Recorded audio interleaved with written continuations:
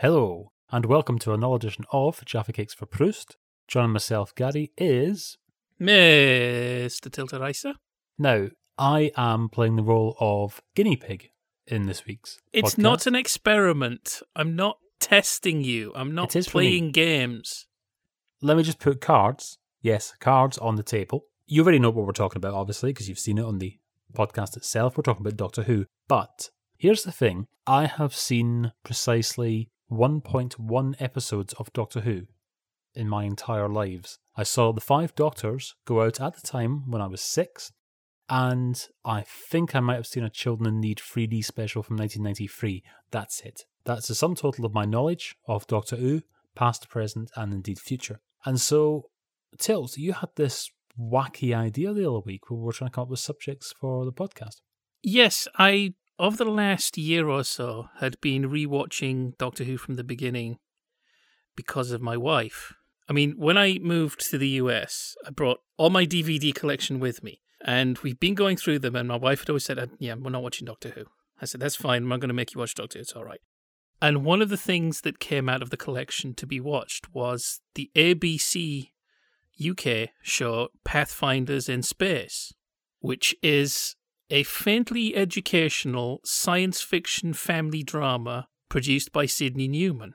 And by the end of this faintly educational science fiction family drama produced by Sidney Newman, the setup has become there's a man who thinks he's a bit dishy, he's a bit sciencey, and he's sensible, but he kind of likes himself. There's a sensible, quite maternal woman. There's 2 children, and a crotchety old man who can't entirely be trusted.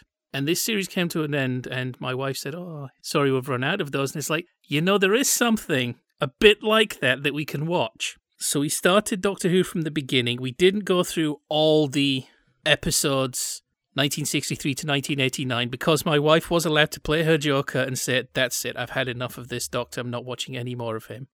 Which was all but 3, and in fact all but 2 got the treatment of, who should be doing this instead of this guy? But it gave me a different perspective because she had no history with the show, so she was coming to it fresh, and it gave me a different perspective on the show. I'm not a colossal fan.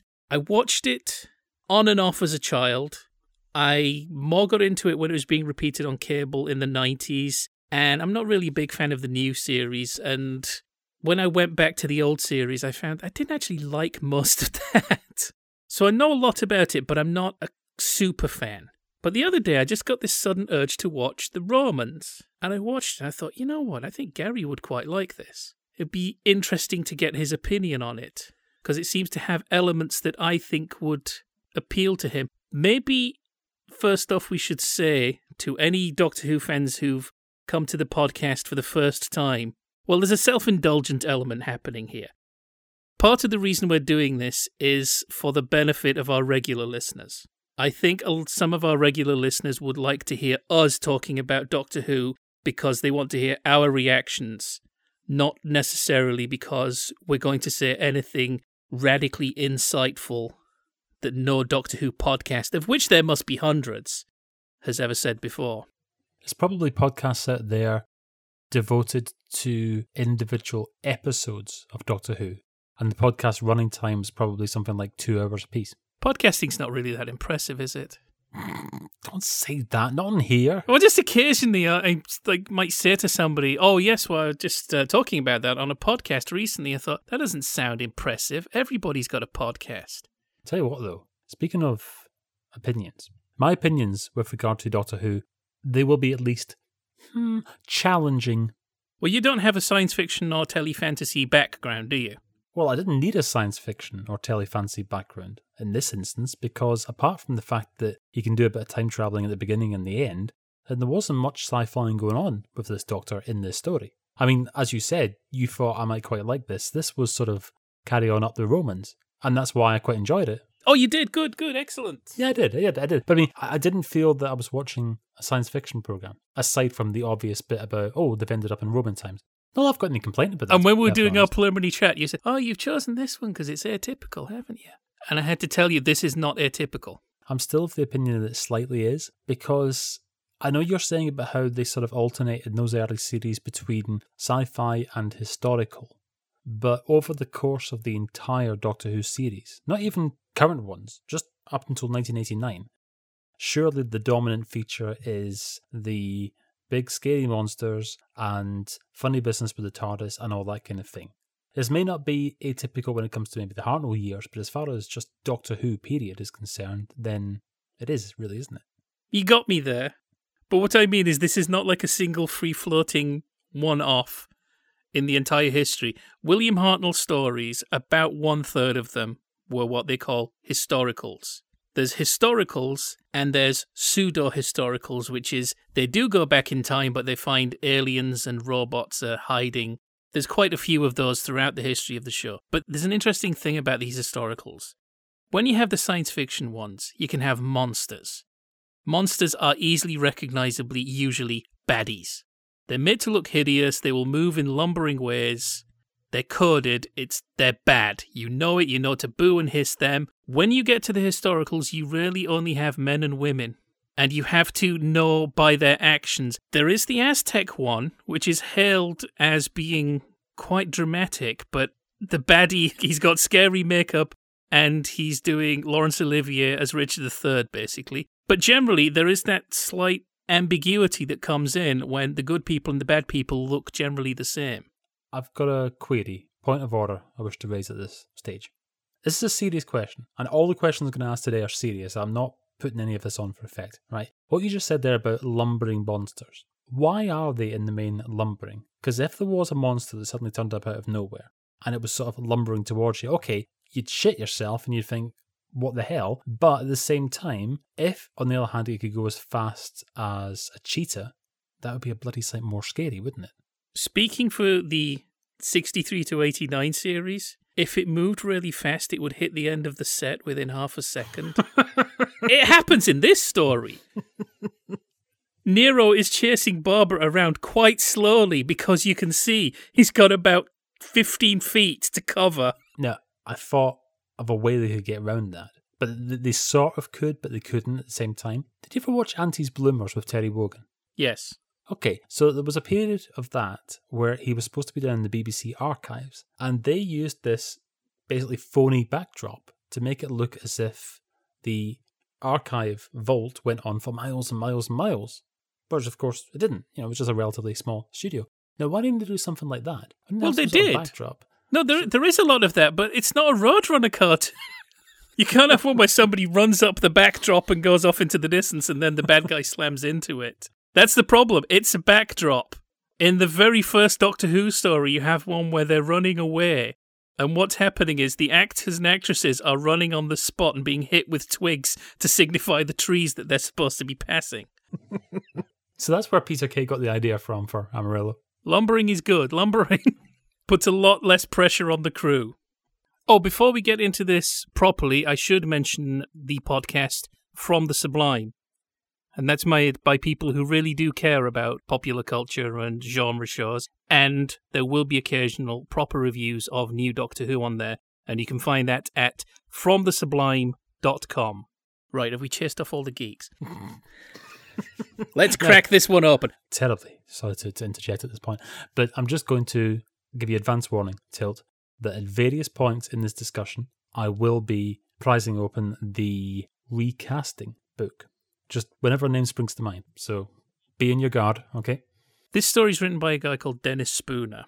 And on the little research I did, I think maybe it's fair to say his lasting legacy is a lot of the work he did for ITC, things like Department S. I believe he actually did have a period starting out as a stand-up comedian. And a few of the Doctor Who stories he wrote, there is humour. And that was what was atypical about this one. This was apparently the first one where it's like, make this one funny. We're running out of avenues to pursue in some ways. So let's try putting a heavy emphasis on humour, see if that will bring us new ways to go. Because it's worth mentioning, in the 60s, a series of Doctor Who is roughly 40 episodes a year. God. So how many different writers did they have in the early days? I mean, the writer that I'm most associated with early Doctor Who is Terry Nation. It's not a different writer every story, some return, but yeah, there's a pretty deep talent pool. There is that story that Dennis Potter was asked and had some idea about they meet somebody who claims to be a time traveller but isn't. it wouldn't have been crazy for somebody to have asked Roy Clark. He was writing series dramas. He wrote Mr. Rose, as we mentioned last week. So a lot of the people who go through here are jobbing scriptwriters who will turn up on other things. Terry Nation's famous because he created the Daleks. He's more famous, as far as I'm concerned, for having written some of the ATV Tony Hancock Indeed, episodes. yes. And writing new material for Hancock that Hancock then ignored to do another George Arliss impression instead. Okay, so let's get to grips with this plot. Because there's a doctor, and he's in his TARDIS. Now, bear in mind, I'm coming to this completely... You don't actually know who any of the people other than... No. Let's call him... He's Doctor Who. I know it's like fingers down a blackboard for certain people. What's happened with, again, talking about the show and wife, I have to call him Doctor Who. I have to refer to the stories as Doctor Who and the... We might be watching something, and she says, where have I seen that guy before? He was in Doctor Who and the War Games. Because if I say the War Games... she won't know what I'm talking about. It's a little bit like talking about just William instead of saying William Brown. It cuts to the chase quicker, and these days it now feels weirdly pedantic for me to refer to the character as the Doctor, so forgive me, I'm probably going to switch between referring to the lead character as the Doctor and Doctor Who throughout the rest of this podcast. It's a nervous tick. You didn't know anybody other than Doctor Who, but I think even in this, very quickly I think you can get what everybody's role is. Well, not really, but okay. What? So No? here's... No, I don't mean what their jobs are, but what their roles well, in the setup is. Sort of. It's a family.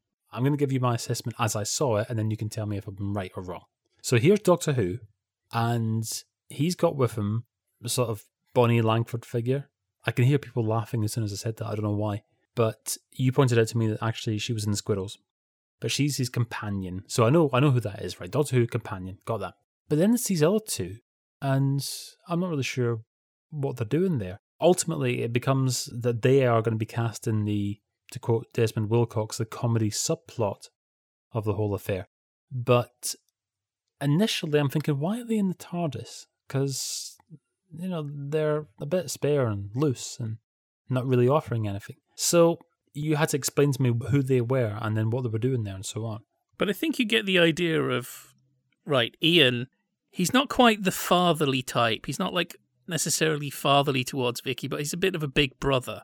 So he's going to explain things in an understandable way. Doctor Who might have technobabble or be expected to know a bit too much about something. And he's going to get in fights. He's going to carry the action. And it's just occurred to me now as I say that the wheels start to come off that idea really with this story. What little I know of Doctor Who, my sort of recollection of seeing the odd clip of it here and there is that you've got Doctor and his companion. And principally, the reason that his companion is there is to be our sort of conduit.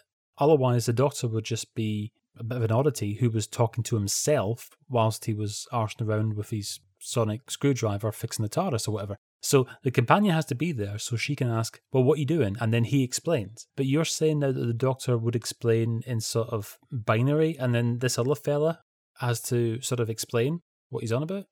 Is that right? He can explain things in a more naturalistic fashion. At this point, the Doctor's still quite alien. Well, the alienness fluctuates throughout the series, but I still think there are things which he wouldn't know about. Also, he's there because he's an old guy. He's the grandfatherly figure. His granddaughter has just left, and Vicky is a surrogate granddaughter. But there are times when you think, why would he know that? So he serves that in-betweenish role as Ian, and also he can carry some of the action. So when you say carry some of the action, do you mean he's like Gareth Hunt in the New Avengers? Yes, actually. Okay. And this became a problem when Tom Baker came in because they'd cast a younger actor to do some of that stuff when they didn't know who they were going to cast as the Doctor. Because they thought, well, you know, they might get an actor who's about 70. When they ended up with Tom Baker, who's only about 40, this guy's stood there like Piffy on a drum. Bit of a spare part. And then you have Barbara, who does another set of explanations. Really, it doesn't come across in this story watching it cold, but Ian is a science teacher, Barbara is a history teacher. So they're going to have different strengths on different stories. And she's somebody who can explain, but she's also somebody who can, dare I say it, get tied to the railroad tracks. She's not completely damsel in distress. She's played quite strongly, but I think she's just somebody else to also get in peril, because you can't always have it be the kid. So I have to admit that I wasn't entirely sure what was going on right at the outset, because they're in the TARDIS, and then what it looks like is that the TARDIS turns into a Roman TARDIS, if you know what I mean. I didn't realise that they'd actually gone somewhere. I mean, I knew that the TARDIS with them in it had gone somewhere, but I thought they'd stayed in it. So I was thinking, like, wherever they go, wherever the TARDIS goes, then it takes on the surroundings of wherever they are. But apparently that wasn't correct. No, that was the original idea. It wasn't meant to be a police box. There's this story going around that they had this idea that they'd be in a ship that would change shape to fit in with its surroundings, and then it was decided that would be too expensive, so it stayed a police box. I'm not sure I understand that explanation, because they're building a new set for every story. Why can't some aspect of it have a door in it or some place that they can appear to emerge from? But that's the story. The idea in the story about the TARDIS is it was meant to change shape to match its surroundings, and it got broken. Ah. But the idea of its insides changing to match is quite interesting, and I think you've probably spawned a few thousand pieces of fan fiction. But yeah, what happens is the TARDIS falls off a precipice. I don't know if it's not working, or if they need to recharge, or if they just decide, well, that was bothersome enough, let's just kick back, and they find an abandoned villa nearby and nick the guy's stuff. If it's abandoned, then why? Well, I think there's a faint feeling that he might just be away on business. They're squatting. We'll say it was Neil Stacey's villa from Duty Free. We'll say that. He's going to be furious when he comes back and finds out what's been going on. Do you think that perhaps I'm taking a slightly too light-hearted approach to the whole drama business? I'm not really a dramatic sort of guy. Well, this is interesting. It's light-hearted in some ways. People have lists of the first time something happens in Doctor Who. This is apparently one of the first times that somebody dies on camera and it's a joke. In fact, I'm not sure it ever became that common in the show. But it is something I've seen in write-ups. That guy gets poisoned. And the whole point of it is just to underline how callous Nero is, but as a joke, not dramatically callous. And it brings in another element. This is played as a farce, but I think some of the serious Doctor Who's are played as farces, without jokes. Because the whole thing of farce is information being withheld from people. Deliberately or accidentally, people going in the wrong place at the wrong time. And when you've got a serial drama like Doctor Who, where stories can be, roughly they generally fall into about 4 or 6 episodes. Some of them are shorter, some of them are longer, but it's not a bad idea of having people that we, the audience, know things about they don't know themselves. It helps ratchet up the tension, but it also helps spin out the plot. And there is a story that's missing called The Mythmakers that apparently also plays with this because it's flippant to begin with and it gets grimmer and grimmer as it goes on. So that a lot of the action remains the same, but the tone changes. I can't tell you a great deal about that. I tried watching a reconstruction, but the soundtrack was in too poor a nick. I really suppose I should shell out and buy the CD with narration of it. See, this reminds me of like those Only Fools and Horses episodes. You know what I mean? When it's like it's Del Boy arsing around, and then it's all gonna go, somber, and here's pathos and what have you. I'm probably completely off on that, aren't I? But that's what it reminded me of when you said that. Well, it's not so much pathos; it's danger. Eventually, the humour gets replaced by danger. So Nero's callousness is played for laughs when somebody's trying to poison him, and he just hands the cup. Here, you try this. Guy keels over. I was poisoned. Whereas by the end, of course, he's playing his lyre as Rome burns. He's the one who has Rome burned down. That bit where he's talking about what they'll call the city when they rebuild it. Neropolis?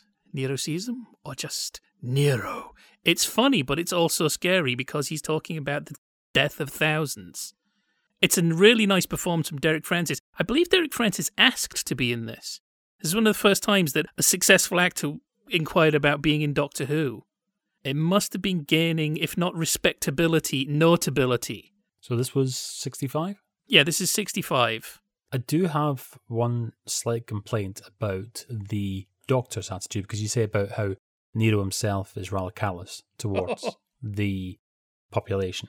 when Rome is burning, the Doctor and his companion are just sort of standing there saying, "God, so this is what happened then. Oh, isn't it wonderful being here when history's happening in front of you?" And the Doctor saying, "Yes, oh, look at that lovely glow, look at that lovely warm fireplace." I don't know if he actually says that, but that's the sort of impression I get. And you'd think they'd be a bit more traumatized, wouldn't you? Yeah, there's a couple of interesting things happening here. One is Dennis Spooner, who was also script editor for a while. I think he sees a slight shift in tone. I mean, initially, Doctor Who's quite grumpy, and he has this thing of you can't change history. There's an element of that in here, that they can't save lives. And later on in the series, it is played completely as tragedy, when one of the companions gets to know somebody and then has to process the idea that that person's died because that's just how history works. And there's that question, could she have been saved? Should she have been saved? But there's also something happens to William Hartnell in Series 2. That's what this is. This is Series 2. As much as he has this reputation for being the crotchety grandfatherly figure, he loses control of his performance in a really nice way. I don't mean that he loses control as an actor.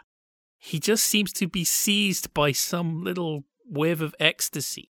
I think it's the point where he suddenly realises that even if Doctor Who were cancelled at the end of the second series, he's not going to get a call from his agent saying, "Oh, Bill, love, I got another Sergeant Major part for you." That's not going to happen. He's never going to play another Sergeant Major again.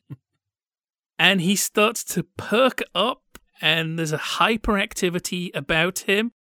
If Patrick Troughton had replaced William Hartnell a year before he did, I don't think the difference between the two would be as marked. The First Doctor is a impish anarchist at this point. And on the one hand, it's kind of shockingly amoral, but also there's a nice feeling of the story going out of control. Doctor Who's always going to save the day and right wrongs, and just seeing him go at the fire of Rome, it's horrible if you think of it in story. But out of story, the idea that he's just, yes, kind of likes the idea. And I was saying earlier, Ian was kind of there to take on some of the action stuff. That falls away a bit. The bit that really leaped out at me, I think that was the point at which I wanted you to watch this, is let's talk through this plot sensibly, just in case there are people who haven't watched it, don't want to watch it. TARDIS has landed just outside Rome. They're staying at this villa. Ian and Barbara have decided they want to stay at the villa and do it. Pardon? It's generally accepted fan theory that scene where they've just been kicking back and they do that joke about looking for grapes in the fridge, and they've been enjoying each other's company a great deal. Now, unlike Howard and Marina, I don't have any strong opinions about this. I guess you'd have to ask William Russell if he remembers. Did you agree that you were going to play it that way? Well, anyway, they've decided they're going to relax. And Doctor Who and Vicky have decided they're going to go to Rome and have a look around. On the way, an old white-haired musician has been murdered, Maximus Patolian, and the Doctor is mistaken for Maximus Patolian. He can't really say, "No, I'm not him," because of the plot. Well, I suppose when you're talking to a centurion, you don't know what he's going to do. If you say, "I'm not the guy you're looking for, leave me alone." He's supposed to say, "I might be." Who wants to know? Just treat the centurion as if he's like the rent collector, as if he's Andrew Saxon rising down. We're saying centurion. I think he's a Roman soldier. Anyway, they end up going to Rome under false pretenses. It turns out that Maximus Patolian is part of another plot that's going on. They're trying to work out something shifty's going on here. Why was the real Maximus Patolian murdered? So anyway, the guy who did kill the real Maximus Patolian, but he's unable to speak, therefore he's not able to tell them that they've got the wrong guy. He's sent off to kill this new Maximus Patolian. And the way I would normally expect it to play out is there might be a bit of a fight, there might be a bit of a scrap, or Doctor Who might come up with something brilliant technological to avoid it. In this, he gets stuck in. "Oh, you want to fight?" Goes after the guy and then talks about training the mountain mauler of Montana. So he's got form. They should go at it like those two fellas in the opening titles to Not in Your Nelly. Ian is disappointment to me in this. story. Because I know you're coming on to this anyway with the plot, but basically Ian gets captured, he's sold into slavery, and then they say to him, hey, look over there! And it's some Johnny Morris voiced archive footage of some lions. We had Lenny the lion in there as well, and we had Max the 2,000-year-old mouse, and all that kind of stuff. They just threw in all these bits and pieces. Unusual Big Bird. Yes. And it's like, here's what's coming for you next week. But then next week comes, and there's no lions to be seen, so what the hell? They look out the cell window and see really scratchy 16mm footage of lions, which isn't, it's like, okay, that's fine. I don't expect them to have real lions wandering around a BBC studio.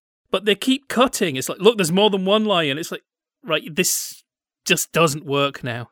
One piece of footage of one lion I can accept, but a montage is just like, they just call it, right, what's all the footage of lions?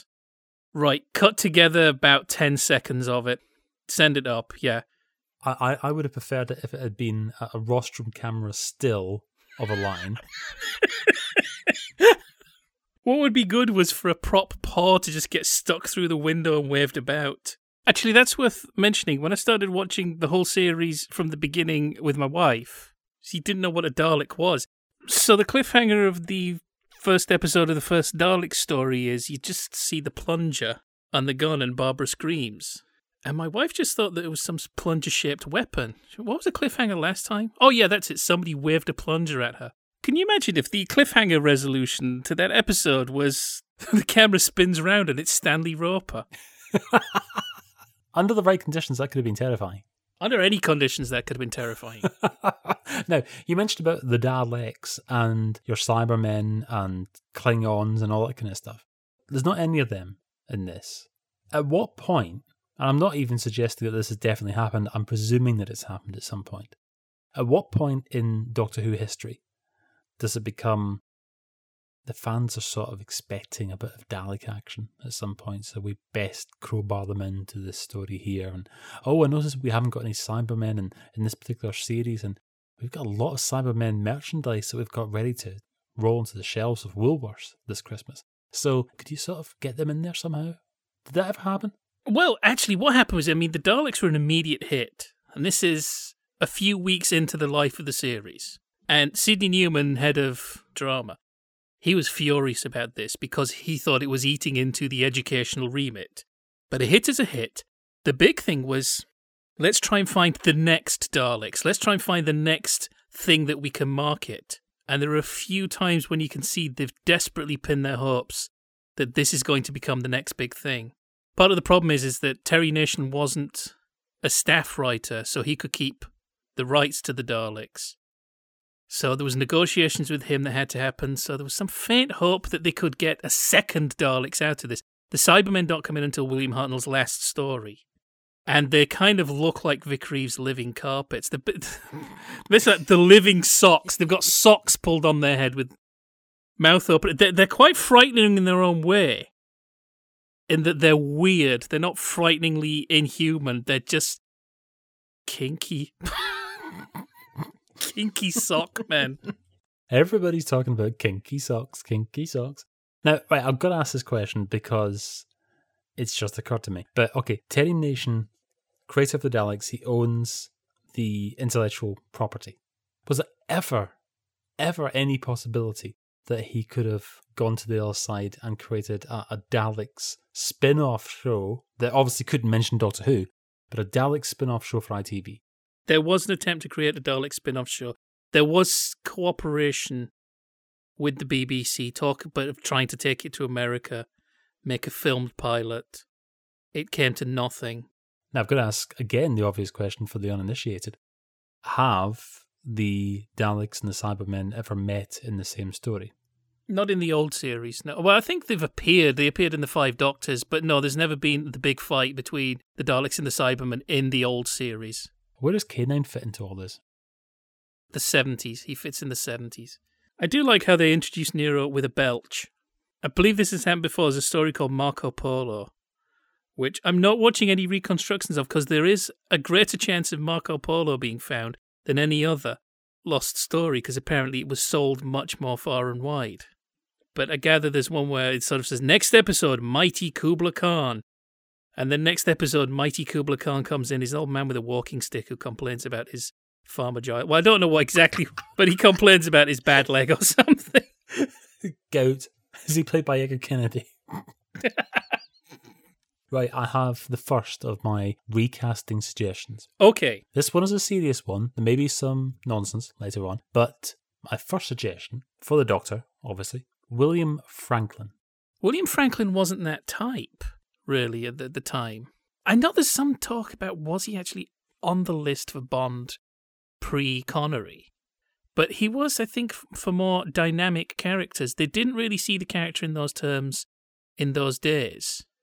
And I'm not sure he would want to be playing that type at the time. I mean, the list of people who were asked or consulted for Doctor Who is ridiculously long. Michael Bentine turned it down because he was told he wouldn't have the opportunity to write for the show as well as act in it. I think Michael Hordern was considered to replace William Hartnell. Well, you do have the weird thing that you can't necessarily tell what direction an actor's going to go in just by their previous work. Leaving aside the matter of This Sporting Life, if you look at the weight of what William Hartnell was doing pre-Doctor Who, generally slimy gangsters, gruff sergeant majors, there's not that much to tell you that he's going to be grandfatherly, crotchety, then giddy and anarchic, and some combination of those factors. Patrick Troughton is a complete shot in the dark because he's a very versatile actor. He didn't really want to play the part. It's just that he did the old ploy of asking for too much money, and I think the too much money he asked for was less than they were already paying William Hartnell. But John Pertwee, I think John Pertwee was brought in to be funny. They wanted to continue the whimsical, humorous tone of Patrick Troughton. Because if you're thinking of some idea of making him a dashing Edwardian action hero, you don't get the funny voice guy from the Navy Lark. I think that was his personality coming through, him taking a certain amount of ownership over the part and them deciding, well, this works too, this is successful. But before it really solidifies, there's all this talk of that he's going to play the guitar and he wasn't supposed to have an Edwardian outfit. The idea that at one point was going around that he was just going to have a modern grey suit. See, when I suggested William Franklin, I was actually sort of thinking about John Pertwee era and that kind of sophisticated, laid-back character. See, I don't like that. No? No. For me, the first two have this wonderful quality of being unsuitable for heroics. This idea that this man is not actually meant to be the hero of the story. And initially, he isn't. I mean, it's in some ways taking over, as I say, with Pathfinders from Space. I don't know what year. I think Lost in Space started after Doctor Who, but you have Dr. Smith in that. And before we started watching it, I did once explain to my wife, the thing about Doctor Who is, imagine what Lost in Space would have been like if by the end of it, Jonathan Harris had to be carrying the heroic plots because everybody else had gone. So this idea, it's probably controversial to Pertwee fans, but I don't like the Doctor as a dashing hero. And even Tom Baker has too much of that for my liking. I prefer the idea, it's like this guy is actually meant to be a secondary character and somehow he's the hero. Okay, so going back to William Hartnell for a second. You said to me that the companion who is his granddaughter isn't. Is that right? Yes. What's happened is originally he's with his granddaughter. The actress playing his granddaughter, Susan, Carol Ann Ford, I think got fed up with the part. They promised her something a bit more Avengers-y, promised her something a little bit more feminist, and in the end she's just like, oh, I'm in trouble. And she moves on to other stuff. In fact, I believe the first thing she did after Doctor Who is Public Eye. Just one episode, but you can almost feel that oh boy, I haven't been doing this for a couple of years. Ah, fantastic. Get to be all gobby. And they decide, let's go for a suspiciously similar substitute. I think they maybe have looked at different ideas, but it's like, right, let's just do Susan again. Vicky is a girl from the future, and she just locks into a grandfather-granddaughter relationship with Doctor Who. And I think because Maureen O'Brien knows that's what she's getting into, she seems to have more fun with Vicky than Carol Ann Ford had with Susan, because she's going into it with a very clear idea. And she does occasionally weird little nudges and sort of pokes out of it. There's another historical story where they're talking to a trader in a Middle Eastern marketplace, and he's doing the whole, 1,000 pardons my master style that you get in those things. And at the end, he's like, I shall make you a veritable strutting peacock. And he walks out, and she looks at William Hurt and goes, who's your friend? She's having more fun with it because she knows where the boundaries are. Whereas Carol Ann Ford, I think, got confined, and it was a frustration to her. I mean, she talks very warmly about her time on the show. Now, going back to the Romans, I'm perhaps under the misapprehension that Doctor Who, as we'll refer to him, that he's got all these... I mean, I know he's not like a superhero, per se, but I'm expecting him to have some sort of superpowers, or at least access to gadgetry that will help him in his quest, whatever it may be. Now, he gets harangued into playing the role of sort of court jester to Nero because he's got this... What is the instrument he's got? Lyre. Eh? Lyre. Lyre. That's what it's called. Yeah. I see. So he's got this thing, right? His harp or whatever. And he doesn't know how to play it. So when Nero says to him, okay, then go and play your harp and entertain everybody, he does the old Emperor's New Clothes trick and whispers to Nero, he says, only those of supreme intelligence are actually going to be able to hear this. And of course, then he just does a little silent playing. And everybody in the audience is sort of cottoned on by this point. So they're all pretending to have enjoyed this lovely, wondrous piece. Now, should the Doctor not really have at least some sort of, not even supernatural, but just something where he could turn that little harp into Sparky's magic piano and press a button and off it goes, and it's like he's just turned on Radio Free. Yes, that would have been fabulous if he'd had like a little portable transistor radio in his pocket and he switched it on and it sounded like he was in charge of an entire orchestra. And they're thinking, my God, how was he able to do this? It's amazing. In the science fiction ones, he does seem to be able to conjure up gadgets that have no proper explanation. They're very good at obeying the rules in the historical ones. There's a really nice one in the Aztec one, where for good and sufficient reasons he has to build something to open a stone door. And he makes a little sort of wheel pulley system. And before he leaves, this thing's only made out of wood, he takes it with him, because the Aztecs never invented the wheel. So he's careful that he doesn't even leave a wooden wheel behind. Because there is that possibility, what if he loses his transistor radio? It's not like the Romans are going to really be able to take it apart and make a new one, but it's going to freak them out. But there's partially a feeling I get. I mean, I think he's lounging around Nero's court for enough time to at least play something. It's not like he's going to be able to play Oh Susanna really fast. I've just realised what an utter buffoon I have been. Listeners are screaming this at their iPods right now. The Doctor quite possibly could have brought a transistor radio back to Roman times. When he switches it on, what frequency should he have? VHF or medium wave? Yeah. Or Well, I think he might have got with those classic FM tests with the birds in the forest. Yeah, I mean, there must have been at least something on long. Actually, wave. that reminds me of was it in a Chaplin film? Somebody found some clip where somebody is holding their hand to their ear and it looks like they're talking on a mobile phone. And it's like a 1 week meme of, the time traveler with the mobile phone. It's like, what's the coverage like in 1922? See, if Doctor Who was to go back in time now, I don't know, maybe they've done this in the last 10 years, I have no idea. If he was to go back in time now with a smartphone, then he would be able to at least impress him with some of the gadgetry. He could load up Tetris or something like that. He wouldn't be able to get a signal. So he couldn't make any calls on it, but, if he's got anything saved on it... I mean, I once sat at the back of a coach from Manchester to Glasgow and watched Not in Your Nelly on an iPod Touch.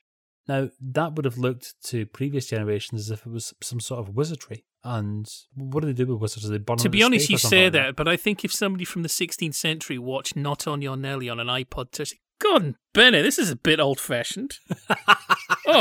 Who wrote this? No, the feeling I get is that he's lounging around enough he could learn to play something. I think he just felt like yanking Nero's crank. It's like, I could try and do something proper, or I could just get one over on everybody. Like some 1st century Jeremy Beadle. Yeah. Mess people around. Well, you said that he's got an impish sense about him, so yeah, it does sort of fit, doesn't it? That actually did surprise me, because my impression of William Hartnell from having seen him in the Army Game and Carry On Sergeant and so on, that's what I thought he was going to be like. So it was a pleasant surprise when he actually turned out to be rather more up for hijinks. There's a lot of unfair things said about acting in Doctor Who. I think it was during the time of the 50th anniversary and everybody's writing essays that the late Terry Pratchett said of Peter Davison, "Oh, finally, a Doctor Who could act." That's not fair. Patrick Troughton was a very versatile actor, and you could tell. William Hartnell was a very versatile actor, but not really enough of his other work is out there. But you just have to take a look at Brighton Rock and Carry On Sergeant to tell that this guy has more than one level. That's before you even get into things like Appointment with Crime, and there's one he did with Peter Lorre. He had a nice line in Slimy Gangsters. Appointment with Crime, he's got these dead lizard kind of eyes. He's just loathsome. And, I mean, he was cast because he was in This Sporting Life. I think Verity Lambert saw it and saw something in him, and he's not playing a gruff sergeant major there.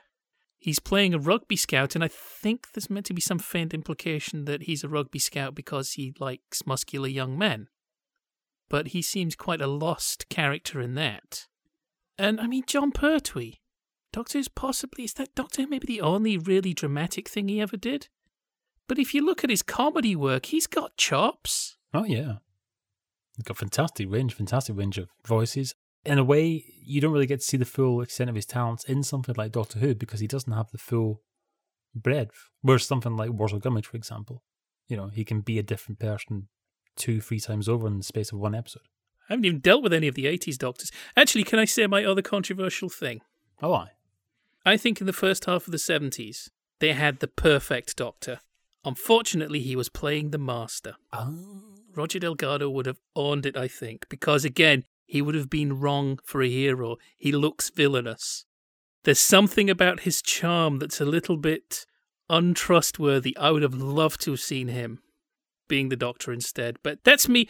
I'm out of step with a lot of these things. I wasn't going to throw this out as a recasting suggestion, but I'm going to do it now. Nicholas Courtney as the Doctor. Nicholas Courtney's one of those actors, again, I don't know where he would have taken it.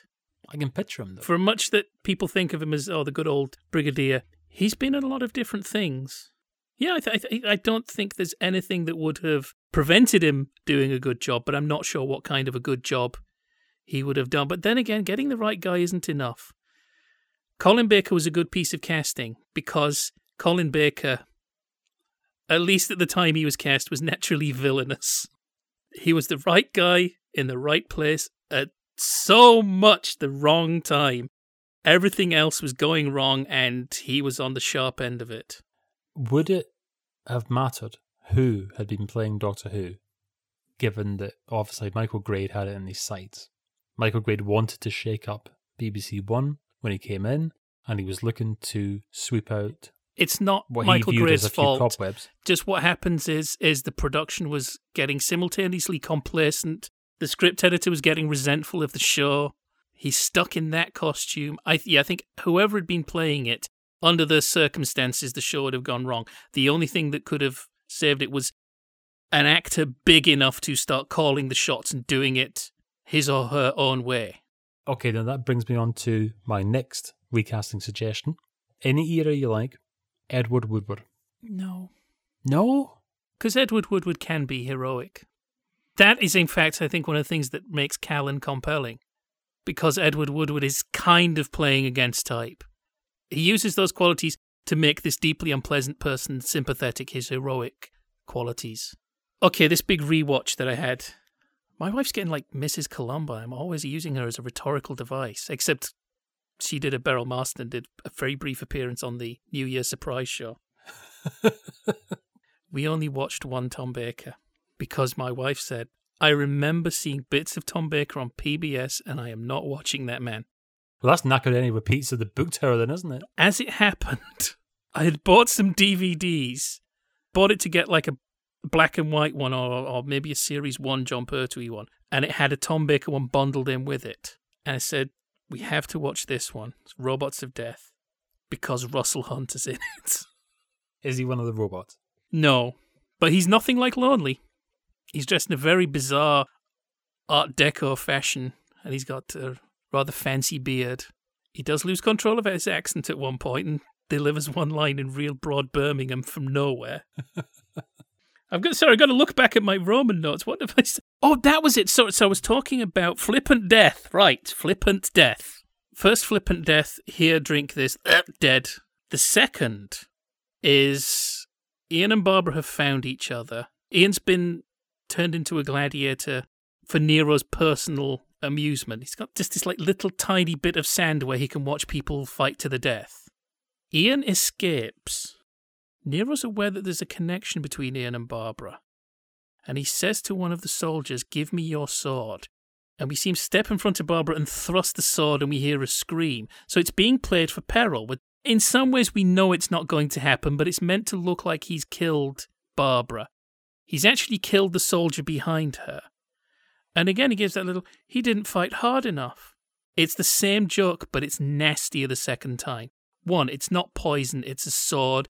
But also, he's murdering somebody in front of Barbara. As an identification character, she's there for the horror of seeing somebody die. That first one, it's horrible if you think about it, but it's being played televisually. In fact, I think Derek Francis practically breaks the fourth wall. He does, I think, briefly look into camera, but he looks away before he delivers the punchline. So it's that thing of that little twist that I really liked. It's the form is kind of the same, but the content's beginning to change. Right, I want to ask you about the Romans era, but not necessarily specifically the Romans. We talk about Roman times. I mean, when we did Up Pompeii on Sitcom Club, wasn't it like the TV series and the movie were 150 years apart? Oh, very, very probably. I mean, genuinely, all of my historical knowledge is from the Carry On films. But I mean, as long as a F1 car doesn't drive by, then I can suspend my disbelief. Okay, this business about how the Doctor doesn't want to mess with the time-space continuum and all that. How seriously is that taken by the initial scriptwriters, and do they take liberties with it then on? Because it seems an obvious thing to say, and I'll say it anyway because it's what I'm thinking, but I mean, hell, I can't be the first person that ever said this on a Doctor Who-related podcast. But we all know that the second that anybody was able to step back in time and appear somewhere else, they've automatically buggered up the continuity. If the Doctor catches Nero's eye for a second and then hides behind the corner, he's knackered continuity for the future. Doesn't matter how much input or otherwise he has into events that are going on. So how seriously is this taken? Because obviously it can't be absolutely taken seriously, because if it was, then he'd straight away, as soon as he invented the TARDIS, he'd say, right, well, we're not going any further with this. Because, God only knows what we're going to end up with here. Initially, they take it very seriously. And it's dealt with in this story. He talks about how they can't change history. And then Vicky points out he gives Nero the idea for burning Rome. But he hasn't changed history because they already knew that Rome burned down. He's become history. So early on, I think that is the tack they take. Anything that they can remember really can't be changed. And there's a line in the Aztec story. You can't rewrite history, not one line. Now later on, this is kind of played as being not true. History could be changed by the TARDIS crew. Should in some ways, shouldn't in others. Initially, if they have any effect on events, it would just fall in line with the way things happened. A thought occurs, and I'm going to make the first ever Doctor Who Goodnight Sweetheart comparison. Yeah, right. What? Well, I mean, that comparison's made in the series when he sees a police box and smirks. I was not including the texts themselves. Are you going to spoil the ending of Goodnight Sweetheart? No. Okay, that's good. We've already done that anyway. But no. Yes, but we announced it beforehand. That's the we didn't. No, I'm not going to do anything like that. But okay, so early on, Gary Sparrow realizes that he can't take too many liberties, particularly with song publishing. That's his big thing. He can't have some publisher come along and say, oh yes, I like that song of yours yesterday, let's publish that and you'll make a mint. Because as he explains to Ron, look, if I do that, then Lennon McCartney won't come up with yesterday, and that's going to change the course of everything. So that mustn't happen. Now, Gary doesn't want to change history because he's got a present that he doesn't want to screw up. Whereas the Doctor, apart from the fact that it might cause a few problems for those two teachers who are on board, and presumably they're supposed to be back in work on Monday morning at 9 a.m., does the Doctor really care if the future changes? Does he have like some really important base in the year 1963 and so on that he doesn't want to jeopardize? He's just being responsible there. There's different ways of looking at it. I think at the time the stories are being written, it's just a case of he's aware that there are certain responsibilities that fall on a time traveller not to do certain things. Later on, you could almost say he's on the run from his own people. Any change big enough will alert them to where he is. That's a different way of looking at it. But another thought also occurred to me. He says you can't rewrite history, not one line. And another interpretation to put on that is you can change history, but you don't get to write it. You don't get to author history. You can't decide what happens. There's a historical event you want changing. You can't change it to one that you would like better. Let's take something frivolous so that we're not dragging in genuine traumas. If I went back and changed who got the Southern ITV franchise... I knew you were going to say that. I was just thinking that exactly. I was thinking 1987. I can't guarantee what kind of shows that company's going to be making, what its corporate ethos is going to be. I can't tell you that they're going to keep making Wurzel Gummidge. I can't guarantee a second series of Take a Letter, Mr. Jones, or That Beryl Marston. That's the idea. You can change it, but you don't get to be the author of history unless you're willing to stay and micromanage every event. You could end up with a situation, of course, there have been time travel stories written where somebody goes back, changes something, and realizes it sucks worse than ever, and has to go and change it back to the way it was. Well, that is the plot of the first episode of Red Dwarf, Series 7, where JFK is the subject and ends up getting involved in his own assassination. There you go. Okay, so it's taking liberties to an extent, but it's something that you get in a lot of different texts. The idea that if you go back in time, obviously, okay, you're there now, so unless you're going to be invisible, then you're going to have some sort of impact on what's going on. But you've not to do anything major. You've not to do anything seismic. Because, of course, the other thing is, even in the science fiction ones, he could just keep going back. Every time one of his companions died, he could just go back. Because then you have a micromanagement, and he ends up being some sort of micromanaging god of time. Yeah, like Gary Sparrow in Series 7. I thought he was the exact opposite, wasn't he? He just trashes everything. To his own ends. If he wants to micromanage because he's going to accumulate another billion or whatever in the bank, then he'll do that for a few days. It's early days of the show, and I guess they also realised it would take a lot of the tension out of the historical stories if they realised. They just say, oh, Nero's horrible, we can get rid of him and replace him with somebody nice. Like I said about Farce, the audience having information that the characters don't, that's partially part of the thing. With the historicals of really famous events, you kind of know before, even when the characters should realise what's happening. When that map of Rome does its bonanza thing and catches fire, you know what's happening, even though Doctor Who and Vicky haven't quite picked up yet what's going to happen. It's pity didn't actually play the bonanza theme when it did that. You could have learned to play that on the lyre. Do you not think it would have been better off for a banjo and just knocked out a few George Formby numbers? George Formby played the banjolele. It's a very different instrument, you know. Oh. Look, he might be an alien. He's, like you said, he's not got superpowers. Hang on, George Formby. That too, yes. Right, there we go. A story where go back in time and prevent Betty Driver's part being cut out of that George Formby movie she was in. See, that wouldn't damage history. Or would it? You see, it could just cause the Earth to fall into the sun.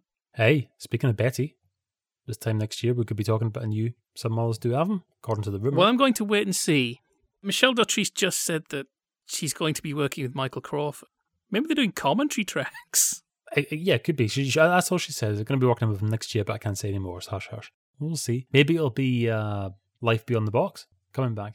Oh, should we mention the Sitcom Lovers Corner blog from our friend G. Baker? Because she actually put an argument forward about why she thinks it could work. Better than Still Open All Hours and the Return to the Manor Born. Well, surely we've had enough of these resurrections in the last few years to have some pointers as to what works and what doesn't work. So you'd hope. Okay, another Doctor Who recasting suggestion for you. Simon Cadell. Yes, I can see that, but I don't think he would have done it. And then he gets replaced halfway through with David Griffin. And then when they make a documentary about it, they pretend that David Griffin never happened. Going back to William Hartnell. What is the genesis of the regeneration? Whose idea is this? When they know that they've got to recast, how did they come up with this? Unfortunately, with an idea like that, everybody around at the time will probably say that was my idea. It's a bit like the rover balloons in The Prisoner. The number of people who had said, well, I was the one who said it should be a weather balloon. So it's hard to tell. And I didn't know I was going to have to research the 10th planet. I just did a bit of research into the Romans. Now, do you want to know what my favourite regeneration is? Is it one of the comic relief ones? No, Okay. nothing like that. Because my brother is a big Doctor Who fan. Well, same as yourself, they are there. Is it the one that upset him the most? Is this more about you getting one over on your brother? No, certainly Ringing not. them up going, that guy you like's not in the show anymore. No, nothing like that. No, it was just that I was alerted to the fact that a particular actor didn't wish to play ball when it came to his regeneration. And so I have seen the episode with Sylvester McCoy in a blonde Can we curly be wig. fair to Colin Baker? He was told you can come back, do a 4-part story, and then die at the end. And he said, no. How many weeks' work is that? And how much work would I have to turn down just to do that? Because if it's a theatre run, that could be months of work that you have to turn down for weeks of television work. And he did say, he said, I'll do one series and then go. I believe he was told, we'll get back to you. And they never got back to him. Yes, no, I'm aware that Sylvester McCoy effectively plays both roles in that regeneration. Final recasting suggestion for myself. And I don't want you to just dismiss this offhand. Okay? Kenneth Williams. I think he'd have had too much fun with it. Actors should not enjoy themselves too much. Again, we're talking about another actor who is more versatile than history remembers. This is a common theme in his diaries, that he'll frequently complain about the fact that, you know, he's typecast and he's Well, he complains about Doctor Who at one point. Oh, I'm sure he does. He complains about Peter Rogers wearing Wellington boots on set, and Peter Rogers claimed that he never wore Wellington boots. So who do you believe? So you've got this theme running through the diaries. You know, he doesn't like the carry-ons, and then I never wore Wellingtons. Those were my feet. That sounds like a Brian Ricks farce. If the opportunity had come up for him to play a dramatic role, and they actually said to him, well, look, we don't want you to play this for laughs. We don't want you to do the Hancock voices or anything like that. We want you to really play this straight. Then, if he'd gone for it, then who knows? I still think he would have run up and down his vocal register a bit too much for my liking. Because really, if we're thinking about him not being snide or Umatran, we're kind of thinking him in Jackanory mode. And even then, it's a bit too big. The Doctor was supposed to be eccentric, isn't he? Yeah, there's eccentric and then there's Waring. Don't suggest Eddie Waring as a casting suggestion. Well, I was going to suggest Mike Yarwood, but okay. Are you familiar with an actor called Wally Cox? No. American actor. Just out of nowhere, a couple of weeks ago, my wife went, you know who'd have been a good Doctor Who? Wally Cox. He's a little tiny fella, and he has a nerdy little voice. I find his voice wouldn't have worked for the character, but I do quite like the idea of Doctor Who being a little tiny fella who's on the sides of things, and people would quite blatantly overlook at times, maybe. My wife had a whole list of people who should have been doing it instead of the people who were doing it. The only two she didn't want immediately replacing were William Hartnell and Colin Baker. And with Colin Baker, I started her out on the audios. I decided on an experiment. See what her reaction to Colin Baker would be like if the first experience she had of him as the Doctor is the work that's generally agreed to be him being allowed to do it right. Because while there are extremes of opinion about his era, if there is a consensus, it seems to be his time on television was a time which played against his strengths. There were problems in the production, and the audios is where he gets to show what a good job he can do with the part. That being said, She was saying Colin Baker was more doctorish after one line. The minute he replaces Peter Davison. Yeah, this guy's more doctorish. So, huge slam on Peter Davison out of nowhere, but I mean, she did enjoy Dangerous Davis. Okay, so to return finally to the Romans, I've got to admit, I enjoyed it. It was a good choice. I liked it as my first Doctor Who for 32 years. And I'm now going to put you on the spot and ask, okay, what Doctor Who should I see next? Because I'm liking this sort of campery business. So something along similar lines. The Gunfighters. Okay. It's a historical. There's a heavily humorous element that kind of falls away towards the end. There's shades of Bootle Saddles. There's a linking song that's sung by Linda Barron. Now, who wouldn't want to see that? I'm sold already. It did for a long time have the reputation as the worst Doctor Who story ever. But that was in the early days of fandom, when only people who could remember the show could really talk authoritatively. There wasn't really home video. And the Gunfighters had this lousy reputation, and it's had a bit of a revival in the years since. Though I think a few people agree that that song could maybe do with just trimming a little bit here and there. And one of the companions is Peter Purves. I'm sorry you've got the Kickstart theme stuck in your head now, huh? Well, it can't be helped. Actually, I was thinking of his National Power adverts during the World Cup of 1990, but yeah, each to his own. You did want to talk about Doctor Who adverts, and it would have been good for National Power to have Peter Purves in the TARDIS saying, "What powers the TARDIS?" Right, now let me just say this on air, because we were talking about this just before we pressed the red button. I had this idea for a Doctor Who advert, because I said to yourself, what Doctor Who adverts were there? And you quite rightly said, well, that's a problem, because, BBC, and so it would have ended up with a sort of John Noakes, Bernard Braden sort of situation, if that had happened. So here's the idea. As soon as they find out that Tom Baker is going to replace John Pertwee, for example, then get John Pertwee in to advertise Frosties or whatever, and then as long as that advert goes out before he's transformed into Tom Baker, there's nothing they can do about it now, because Tom Baker's got the gigs, so they can't fire John Pertwee, but it's still relevant as long as you put it out over the summertime or whatever. So did that happen? I mean, does anybody know of any good... I mean, we've all seen like the Sugar Smacks adverts with artist's impression of John Pertwee, which is a classic. But if anybody knows of any television adverts that there were a couple in have... Australia with Tom Baker and Lala Ward. Core. But Australia's different rules. Only Fools and Horses, that Australian advert. Yep. I know you say that just do it before Tom Baker started a series, but he's already, I think, stuck in the mind of the kids that John Pertwee's not Doctor Who anymore. So I think it puts them at a slight disadvantage. You can't have a current Doctor. And John Pertwee did briefly appear in, I can't remember what it was an advert for, but they were doing kind of an X-Files riff. I think Kyle MacLachlan was in it, and at the end you see John Pertwee walk into a building that says Doctor on Call. Oh, yes, I do remember that, actually. Yes. I believe the Daleks were in a Kit Kat advert, and I'm not sure if correct permission hadn't been sought from the Terry Nation estate, or maybe it had, but not for something else. I guess there's a whole element of licensing nightmares that makes advertisers wary. But these days it's probably entirely different. I've just thought of something, and even if I say so myself, I'm actually really, really pleased with this idea. I'm going to position this around about 1985, and you get Patrick Troughton, John Pertwee, Tom Baker, and Peter Davison all to appear in the same advert, and the advert is for Revels. And the idea is that the companion's there, and she's saying, "Doctor, you're not yourself." And each time it cuts back to the Doctor, it's a different actor who's playing him. And the idea is that, with Revels, you don't know what you're going to get because, it's all mixed up in the bag. Now, is that not genius or what? I think you've got a heck of an idea there. Well, thank you, Tilt, for introducing me to Doctor Who, because I actually did legitimately enjoy the episode. And I don't know that I'd particularly get on well with modern Doctor Who, because I find it a bit sort of... what's the word? I find it sort of knowing it's like it's all set up to be the latest meme on a Saturday evening or whatever it is. Well, so. A few months down the line, shall we do the Gunfighters? Yeah, let's do that. Again, let's carry on Cleo Romans, carry on Cowboy Gunfighters. Or you know what? We could do the Peter Cushing films, because that fits in with our less respectable British cinema sub-theme. Yes, and they are a bit Children's Film Foundation.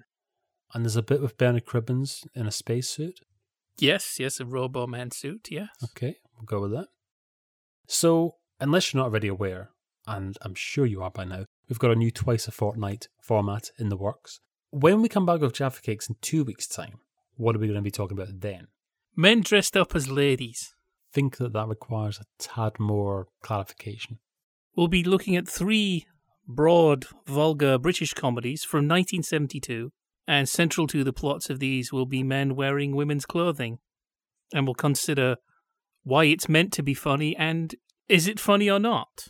However, next week, Sitcom Club returns, and we're going to be picking up where we left off a long while ago, because we started this little mini-series and we only got 2 out of the 4 completed. So we're going to be going back to our discussion on class, and we're going to be looking at professional class.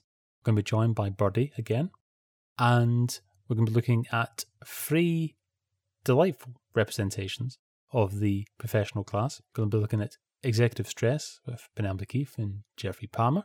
We're looking at joint account with Hannah Gordon and Peter Egan. And then we'll be looking at a show which some have suggested that I set my alarm for on a Saturday morning to see this in Granada Plus, and I've always denied that, and no proof has ever been forwarded. It was a slow news week when Panorama decided to lead with that story, wasn't it? Well, what upset me the most was the fact that they had that sort of NTV-style camera in my living room. I mean, if they just asked, I would have gone along to the studio and explained myself. So that's next week on Sitcom Club. Don't forget, of course, you can hear all the previous Sitcom Club and Jaffa Cakes for Proust editions at sitcomclub.com and also at podnose.com, where you find all manner of other podcasts as well. Tilt, am I right in thinking that we have been experimenting recently with the old DJ deck? I thought we were stopping doing that for a while. Yes, on Mixcloud, there's a thing called Jaffa Cake Jukebox. At the time of recording, we did 2 with my choice of records, 1 with Mooncat's choice of records. And I think next time we're just going to meet in the middle and do something a little bit more like we do here, because I've kind of got some of my contemporary feelings out of my system. We have a sort of 50-50 airtime split, so you'll choose maybe half a dozen tracks, I'll choose one Buddy Rich, and yeah, there we go. So you can hear them both on sitcomclub.com as well. So in the meantime, if you've got anything at all for us, if you've got any Doctor Who adverts from back in the day, if you've found any of those on U-Matic, you can email us at feedback@sitcomclub.com. You can tweet us at the Sitcom Club. So, Tild, you've been Tild, I've been Gary, and what's this been? Jaffa Cakes for Proust.